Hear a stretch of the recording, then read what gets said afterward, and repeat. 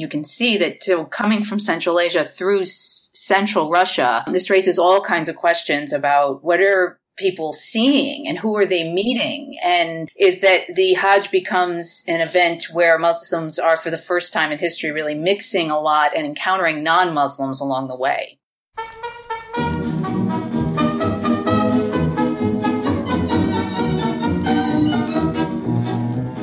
Как-то вечерком с Милой шли вдвоем, а фонарики горели, и при виде их на момент притих, и сердца наши замляли. Hello and welcome to the SRB podcast, where in each episode we discuss Eurasian politics and history. I'm your host, Sean Guillory. I'm pleased to welcome Eileen Kane to the podcast to talk about the history of the Russian Hajj and the attempts by the imperial government to manage Muslim pilgrimage in the late 19th century. Eileen Kane is an associate professor of history at Connecticut College, where she specializes in empires, migrations, religion, and historical connections between the Russian and Ottoman empires. She is the author of Russian Hajj, Empire and the Pilgrimage to Mecca. Here's Eileen Kane.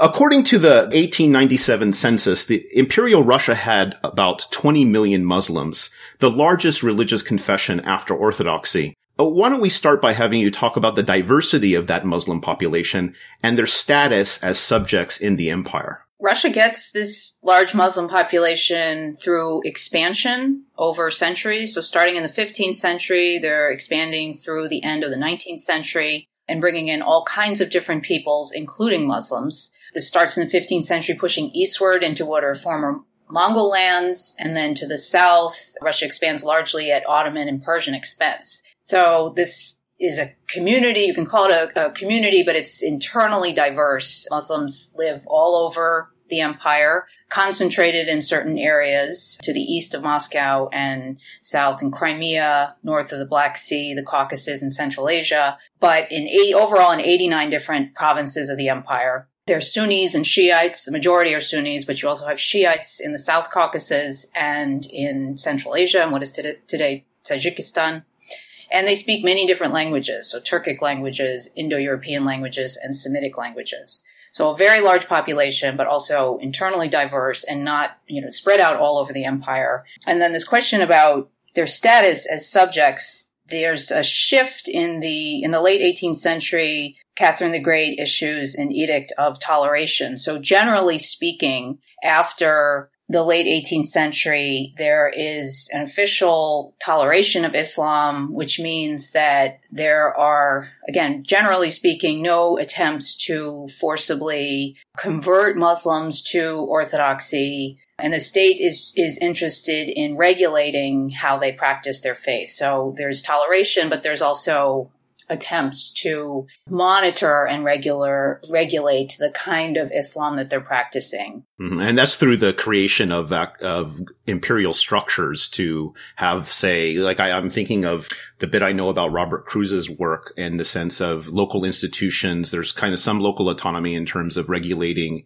and managing local Muslim populations and faith, but there's an imperial structure that goes up to the Tsar that deals with, say, Muslim affairs. Exactly. And these are created in the late 18th century and then expanded over the 19th century. Now, in the last 20 years or so, scholarly interest in Russia's Muslim populations has increased. And I'm just curious if you can give a bit of an outline of what kind of questions are historians grappling with, and where do you place your study of the Hajj into that general body of work about the Russian Empire and its people? So I think in the last year, there was something like 4 or 5 books that came out on Muslim communities and Islam in Russia. So this is, as you say, something that scholars have increasingly been paying attention to since the Soviet collapse, especially recently. We've seen a number of books. And I would say generally the approach is the biggest question, the main question that scholars are thinking about and trying to answer is how did the state try to manage and govern these very large Muslim populations? I would say that my book is different in 2 senses. One is that for the most part, other books focus on the domestic. So that is how this played out within the borders of the empire. And the other thing is the focus has been mainly on, you mentioned Bob Cruise's book, which was a wonderful book that came out several years ago that looks at these institutions that the state created to try to regulate Islam and integrate Muslims into the empire. So the focus has been largely on these institutions that the state created and how it tried to get Muslims to adhere to them and plug into them and participate in them. Right. So it's more of the kind of questions about force and consent and integration and, like you said, governance into the empire itself. Yeah. And the idea that there are these new institutions, and I should say, and Bob Cruz covers this in his book very nicely. It's not just for Islam. They do this also for other tolerated faiths in the empire. But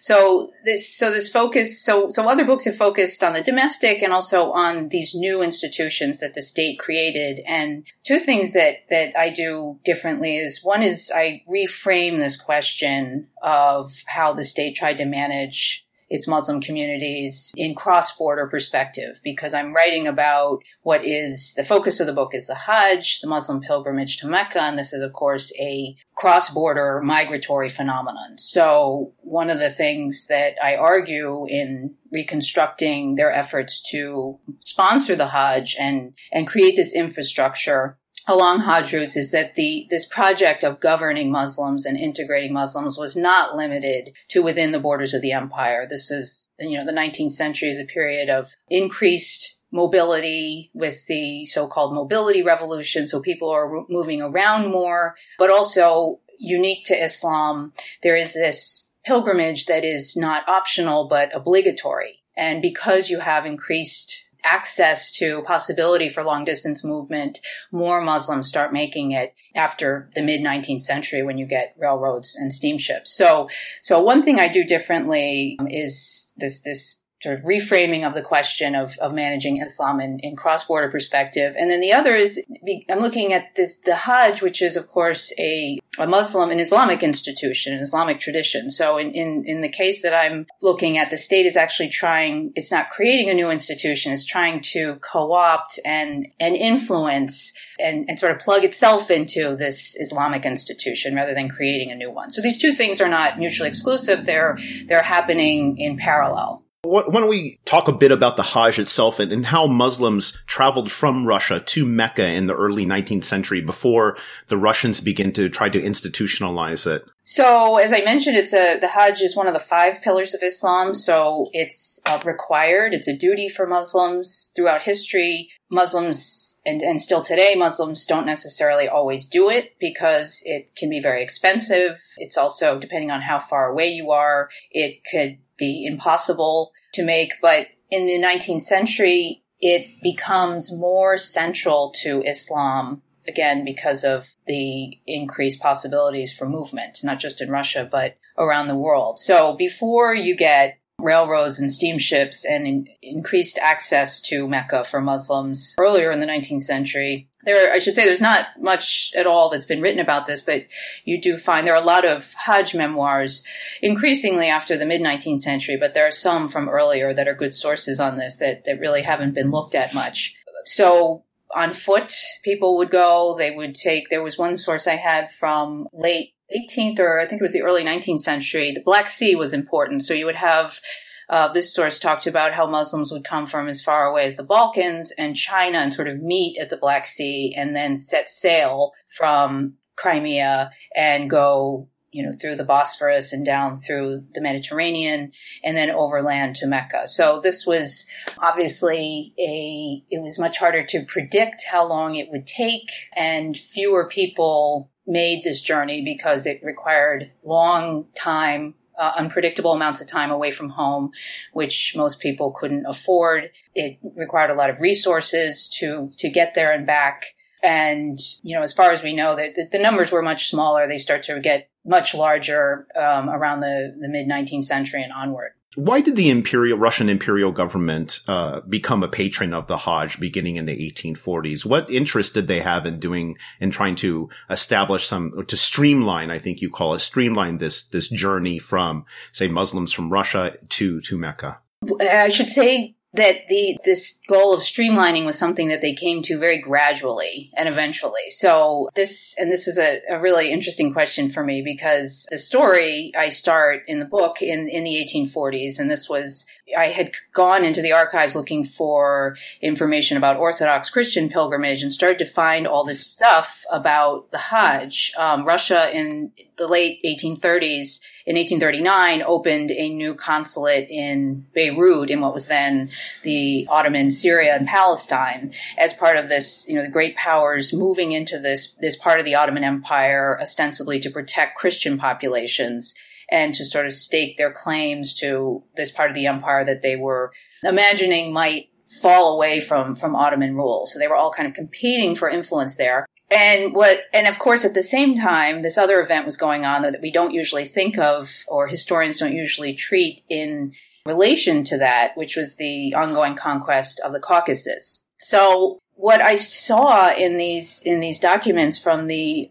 Beirut consulate starting there was that Russian officials start seeing Hajj pilgrims come through. They would come in through Beirut, which is a port, of course, and then go overland many went to Jerusalem on the way to Mecca, and then by land down to Mecca and sometimes Medina also. So these officials, I saw this in Beirut, and then there was another, that was the Russian consul, a guy named Konstantin Basili, starts writing to the Ministry of Foreign Affairs and saying there are all these Muslims who are coming through, and this is kind of interesting. This is an opportunity for us.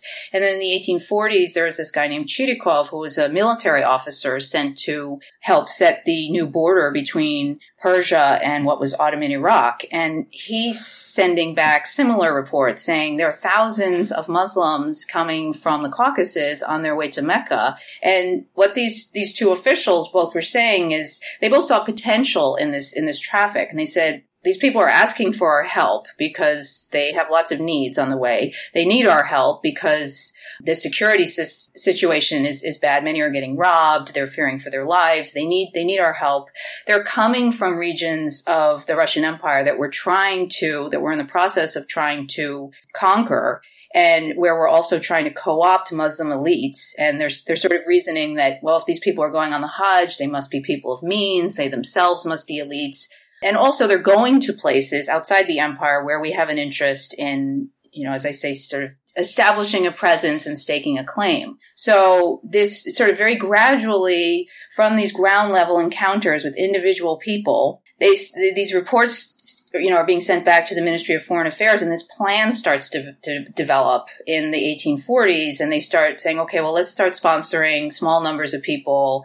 Let's try to, and the French are doing this also in Africa. David Robinson has written about this in a book called Paths of Accommodation, where they say, well, let's this is a way to ingratiate ourselves with Muslim populations. They call it selective sponsorship of elites. So this was really interesting to me that it sort of it's not this grand plan dreamed up in St. Petersburg. It's not this sort of abstract idea that, oh, we know that this traffic is going on. No, it's these guys on the ground as Russia's opening new consulates across the border that start seeing these numbers and start thinking that there's potential in this. Yeah, you even have you open one of your chapters with a case where Muslim pilgrims are appealing to officials. Particularly, I forget what consulate it was, but there was one case where this group was robbed by Bedouins and they lost everything. And they appealed to a Russian official, and the official went kind of bend over backwards to solve this problem for these people. So I found it interesting too that this comes out of also Muslim, most of which are elites, but Muslims asserting themselves as subjects of the empire that affords them, I don't know if the word is rights, but certain privileges. Yes, that is right. And this was really the first case, the one that I start with in chapter 1, that I came upon and I thought about for a long time. And then as I went to other archives, I went to Tbilisi and then to Odessa, sort of picking up the pieces of this story and sort of reconstructing the roots and the officials involved in sponsoring the Hajj. This story, other pieces of this story I found pieces of it in these other archives. And this is very important, is that often these Muslims who are showing up at the consulates, and of course many are not, so we don't know how many are going, and it's a self-selecting group of people. And usually when they come, it's because they've been robbed or they've run out of money, or so it's when they're in need. But they are, in this particular case, they were certainly informed of what their rights were, and they asserted these rights and reminded the consul, this was in Beirut, the Beirut consul, that, it's your job to protect all subjects of the Tsar. So, this shows a certain resourcefulness on their part, and we're very flattering to saying, we're so grateful to the Tsar. So this was very interesting to me and these people had been brought under Russian rule 2 minutes ago. So this is a sort of resourcefulness, negotiating what are some of the rights that come with this new relationship we have, having been colonized, or in the process of being colonized by Russia. By the latter half of the 19th century, the Hajj itself is taking on new forms, in the sense that now there are new modes and more rapid modes of transportation. The steamship and the railroad as being the main form. And these tend to supplant the long journeys of walking. So these journeys can actually be shorter, a matter of months rather than a year. And the Russian government is an attempt to get a handle on this, start to develop an infrastructure. And I found this quite interesting because you point out that they develop permanent routes, they have quarantine zones, and they do disinfection at ports. There's the development of a pilgrim travel economy. There's advertising, among other things. Talk about this infrastructure and how it transformed the Hajj. One of the most interesting things about it is that it changes the journey for Muslims who are getting to Mecca. I'm thinking in particular about Muslims coming from Central Asia. So with the construction of railroads into Central Asia so Russia conquers Central Asia in the late 19th century and builds railroads, of course, with the intention of, this is a colonial situation. So the idea is railroads will help speed troops in if you need them, and also extract resources. And Muslims who are making the Hajj start seeing these railroads in a new route. So they spontaneously start taking the railroads. This is something that I want to emphasize. It's not like Russia set up this infrastructure and then Muslims flocked to it. They also were always kind of had to adapt it as Muslims were changing their routes, and we're always trying to figure out, why, which way are people going, and let's try to establish our rail route through there, and let's also try to attract everyone to this one route. So it was very tricky. It was never 100% successful. And also, I should say, the word infrastructure was not just a word that I applied to it. There's an official in the late 19th century, early 20th century, who I think I start off either the introduction or it's early on in chapter 1, where he calls it, this is a kind of a full-blown infrastructure that we've created. So, coming from Central Asia, you asked about how the journey changes. So rather than, before there were railroads, Muslims from Central, some of them would have gone by foot across the Caucasus and gotten to the Black Sea, but many more would have gone southward through Afghanistan and then down through British India and then gone by ship across the Indian Ocean. So now with railroads, you can get from Tashkent to Odessa in as few as 8.5 days, which is really fast. But also I spent a lot of time creating from state reports on routes and also the Hajj memoirs that Muslims had written, the routes. So there are a lot of maps in the book, and you can see that coming from Central Asia through Central Russia, this raises all kinds of questions about what are people seeing and who are they meeting? And Niall Green at UCLA has written about this too, that one of the things that happens in the colonial era, because not just Russia, but all the colonial powers are involved in the Hajj, because most Muslims in the world are under colonial rule, is that the Hajj becomes an event where Muslims are, for the first time in history, really mixing a lot and encountering non-Muslims along the way.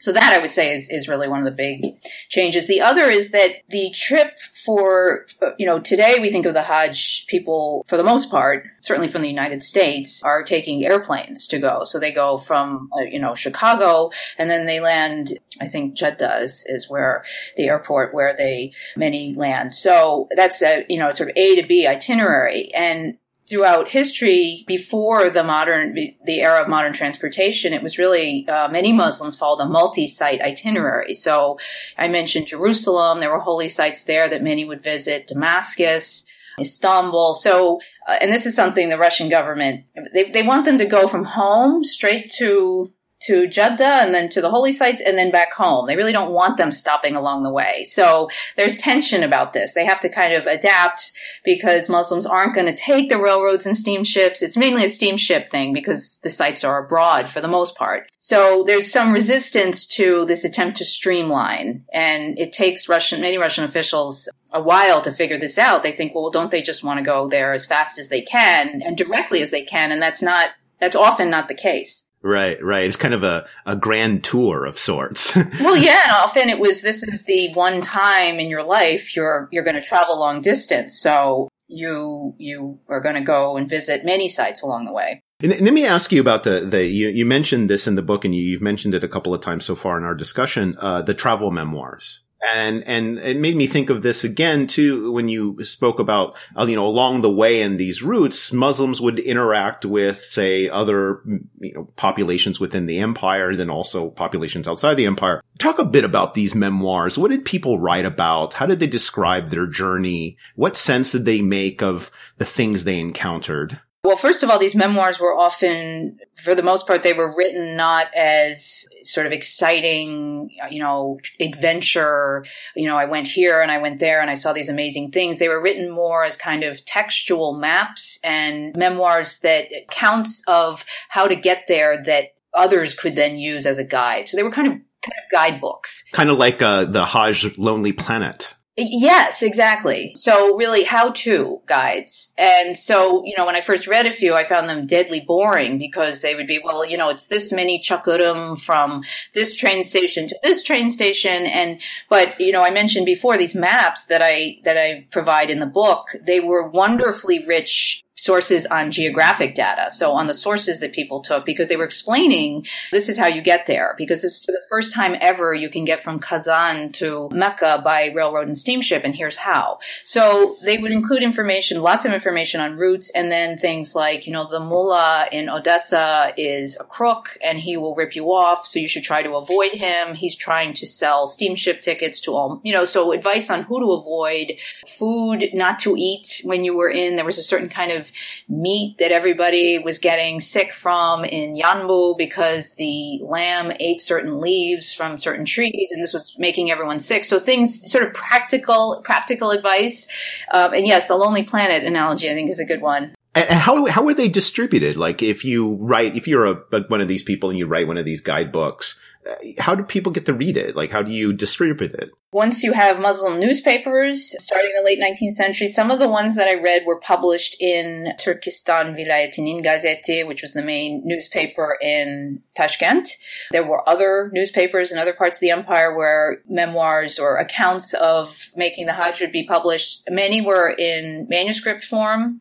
And I would say also that, you asked about what would people write about. Another thing that comes to mind is Abdul Rashid Ibrahim, who's one of the most well-known Tatar intellectuals from the late 19th, early 20th century. He wrote a memoir. He traveled around the world, including making the Hajj in 1908, I think, to 1909. And he was standing on the quay in Odessa, and he saw a ship come in, and he was outraged by what he saw, because he saw on the same ship, steamship pulls in, and you see Orthodox Christian pilgrims returning from Jerusalem and Hajj pilgrims returning from Mecca, and many of them had also visited Jerusalem. But he said the Orthodox, you see all these sloppy Orthodox Christian pilgrims getting off the ship. They're dirty. They're on the same ship, and they're allowed to stroll through Odessa right off the ship and into the city, whereas the Hajj pilgrims are being shepherded over to the disinfection facility on the outskirts of town. So one thing that some of them wrote about was they're noticing these two different policies and standards being applied to people who are basically going more or less to the same part of the world.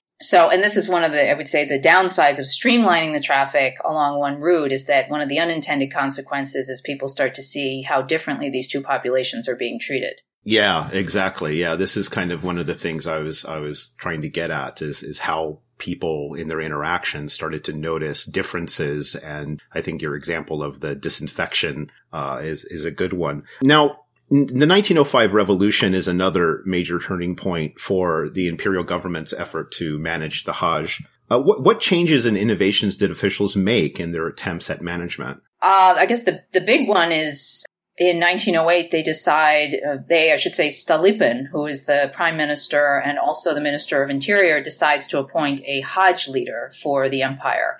And I write about this in chapter 4 in the book. And he has this, this is not, he probably knew that Britain had tried to do this in India. They actually hired Thomas Cook, the travel company, to organize the Hajj in all of India. And this, of course, failed in the late 19th century.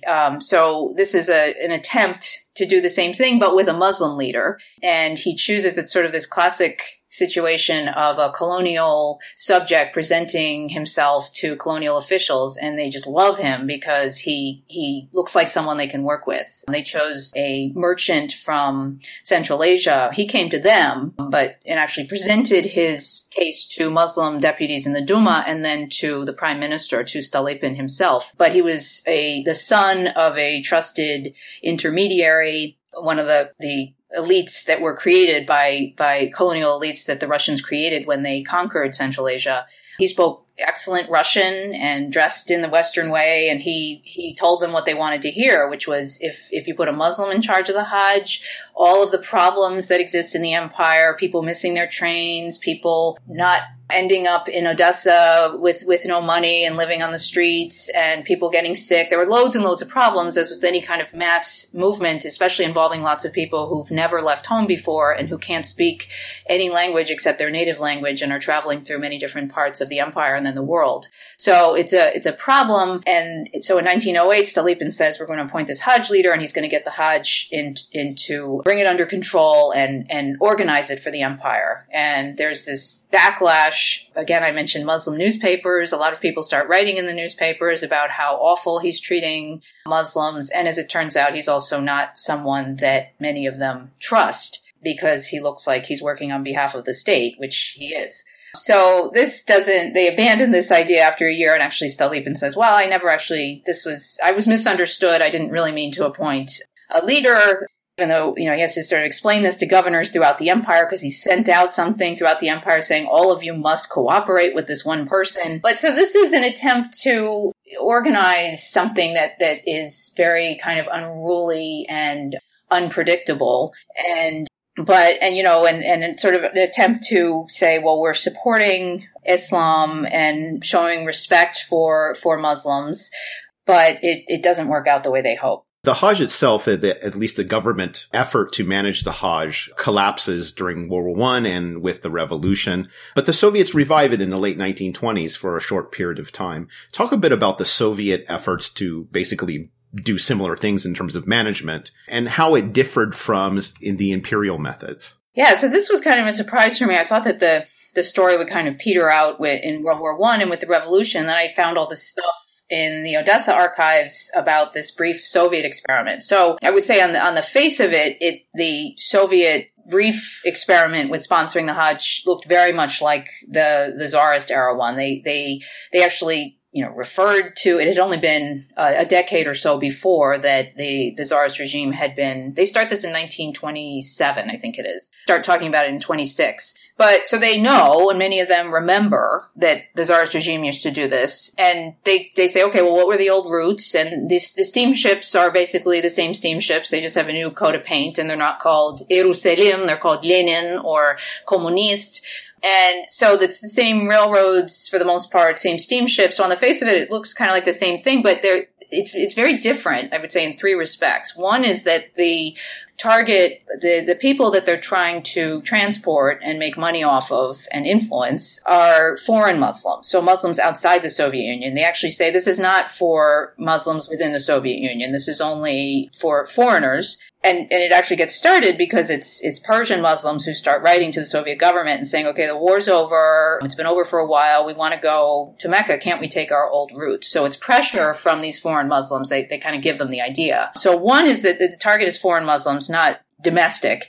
Two is it's not about obviously integrating domestic Muslim populations as it was in the Tsarist period, but influencing these foreign Muslims. So one of the things they say is, this is actually, we need hard currency to industrialize, so these people will pay, so that's good. But also, if you have Afghans who come in through Central Asia, this is great. If we could have a guide just take them before they get on the train to go to the Black Sea and then on to Mecca, if we could just take them on a little side tour and show them a Soviet factory and show them a Soviet collective farm, they're hoping that this is kind of, by coming through the Soviet Union, we can influence them and they can take back these marvelous impressions they have of this new experiment. Let me interrupt you for a second, because this is actually an interesting parallel with Michael David Fox has done for this type of travel from the West. Exactly. So they're doing the same kind of touring, parading, showing the achievements of the Soviet system. But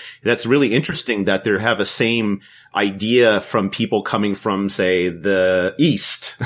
Yes. Yeah. So exactly. And I use Michael's book in this last chapter. We know more about this Western story of targeting people in the West to bring them in to see this wonderful new place, this experiment, this Soviet Union that's being created. And so this is the Eastern part of the story. So the third thing that made the Soviet experiment different from the Tsarist one is that they actually embraced this idea of Mecca as a center of conspiratorial anti-imperial scheming. So in the Tsarist period, there was always this concern. Mecca is closed today and has been throughout history. It's off limits to non-Muslims. So this sort of fed this idea that we have these Muslims who are making this pilgrimage, this long distance pilgrimage, and we don't really know where they're going and what they're doing. And as if that weren't bad enough, they also go to this place where we can't enter. So in the imperial period, there was always this fear that never quite panned out. You know, there never was a great anti-colonial revolt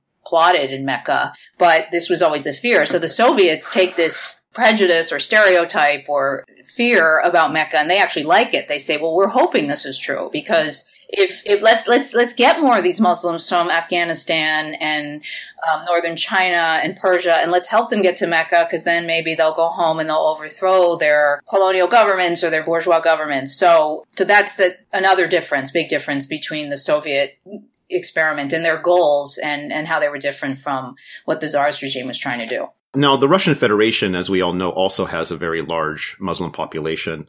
And in the context of the Russian state heightened concern about Muslim migration and, of course, Islamic militancy and issues in Chechnya and Dagestan, what's the Hajj like for Muslims within the Russian Federation after the collapse of the Soviet Union? The evidence so far suggests that Putin is doing something similar to what the imperial government did. And I should say that the Hajj has once again become a European concern, a European, you could say, event, because of the growing in Western Europe, because of immigration. You have large and growing Muslim populations, and then in Russia, these populations have always been there. So, you know, the British government, the French government, the German government, and the Russian government today are all involved to some extent in the Hajj because their citizens are going. And I would say, so in 2007, there was an article in the New York Times about how Putin had introduced subsidies and support for the Hajj. I think he had created, that was the year he had gone to the Saudi government to lobby to get, every country has, the Saudi government, there are quotas on how many pilgrims each country can send, because this is an attempt to keep the numbers under control. So Putin in 2007 successfully got the Saudi government to increase the quota for Russia, which was seen as, you know, an attempt to support and show support for Russia's Muslim populations and their growing interest post-Soviet, their ability to go on the Hajj in the post-Soviet period and their interest in this. There were state agencies created to support the Hajj under Putin, and subsidies, for example, on Aeroflot, so subsidized flights during Hajj season. I would say that, so that's the evidence I've been able to find so far. I would say that this is not written about very much. I think it's an interesting story that for whatever reason journalists haven't really covered much in the last several years. And it may be again that Putin, like the Tsarist regime, was, you know, he's not always, it's tricky because he may not always be very public about the kind of support that he's giving to the Hajj. And finally, the bigger story of your book concerns the relationship between empire, its internal and external infrastructures, imperial space, and the relationship to migration. How would you evaluate Russia's attempts over this long period that you've covered to manage the Hajj as a project of imperial statecraft? I guess the most striking thing to me is that this, as I've said, they want to organize and streamline and control the Hajj. They don't actually succeed in doing this completely, which shouldn't be a huge surprise. It's never really possible to completely control a migratory movement. But what strikes me is just how ambitious this project was, how creative many of the officials involved in it were, and they're thinking about how to entice and lure pilgrims to particular routes, their optimism about what the rewards might be for doing this. So in other words, there were many reasons why officials didn't like the Hajj. It created, like any kind of mass migration moving through a place, it created disorder, it created, disease they feared. And sometimes, this did happen, of course. It helped facilitate the spread of infectious disease. So there were many reasons to not like it, but there was so much optimism among the officials that I read, whose correspondence I read for this book about, okay, yes, there are these downsides, but it also gives us an outlet, a reason for expanding into other parts of the world. And if this is really a great opportunity to prove our support for Islam to our Muslim populations. And I would say it also brought together people, many Russian officials of different viewpoints. So conservatives and those who would consider themselves liberals, who thought this was a matter of civil rights for Muslims, that you would support them in making this important journey that was fundamental to their faith. So I'm just thinking sort of stereotype, this older stereotype about late imperial Russia is that everything is going wrong and nothing is going right, and this thing is doomed to collapse. And of course it does. And this is, right until the end, there's these very hopeful voices about, this is a good thing we're doing. And ultimately this may also help us expand even further our borders and ingratiate ourselves with Islam, whatever that was, but meaning all these Muslim countries to the south of our borders. That was Eileen Kane, an associate professor of history at Connecticut College and author of Russian Hajj, Empire and the Pilgrimage to Mecca. I'm your host, Sean Guillory, and this is the SRB Podcast. If you enjoy this podcast and want to help support it, please take a moment to share it on Facebook and Twitter, like my Facebook page, Sean's Russia Blog, write a review on iTunes, or recommend the show to your friends. You can find past shows on iTunes, or you can download them directly from seansrussiablog.org. I've also started a weekly email newsletter, the SRB Weekly Dispatch, which rewinds the news week in Russia. You can subscribe to it at seansrussiablog.org as well. Until next time, bye.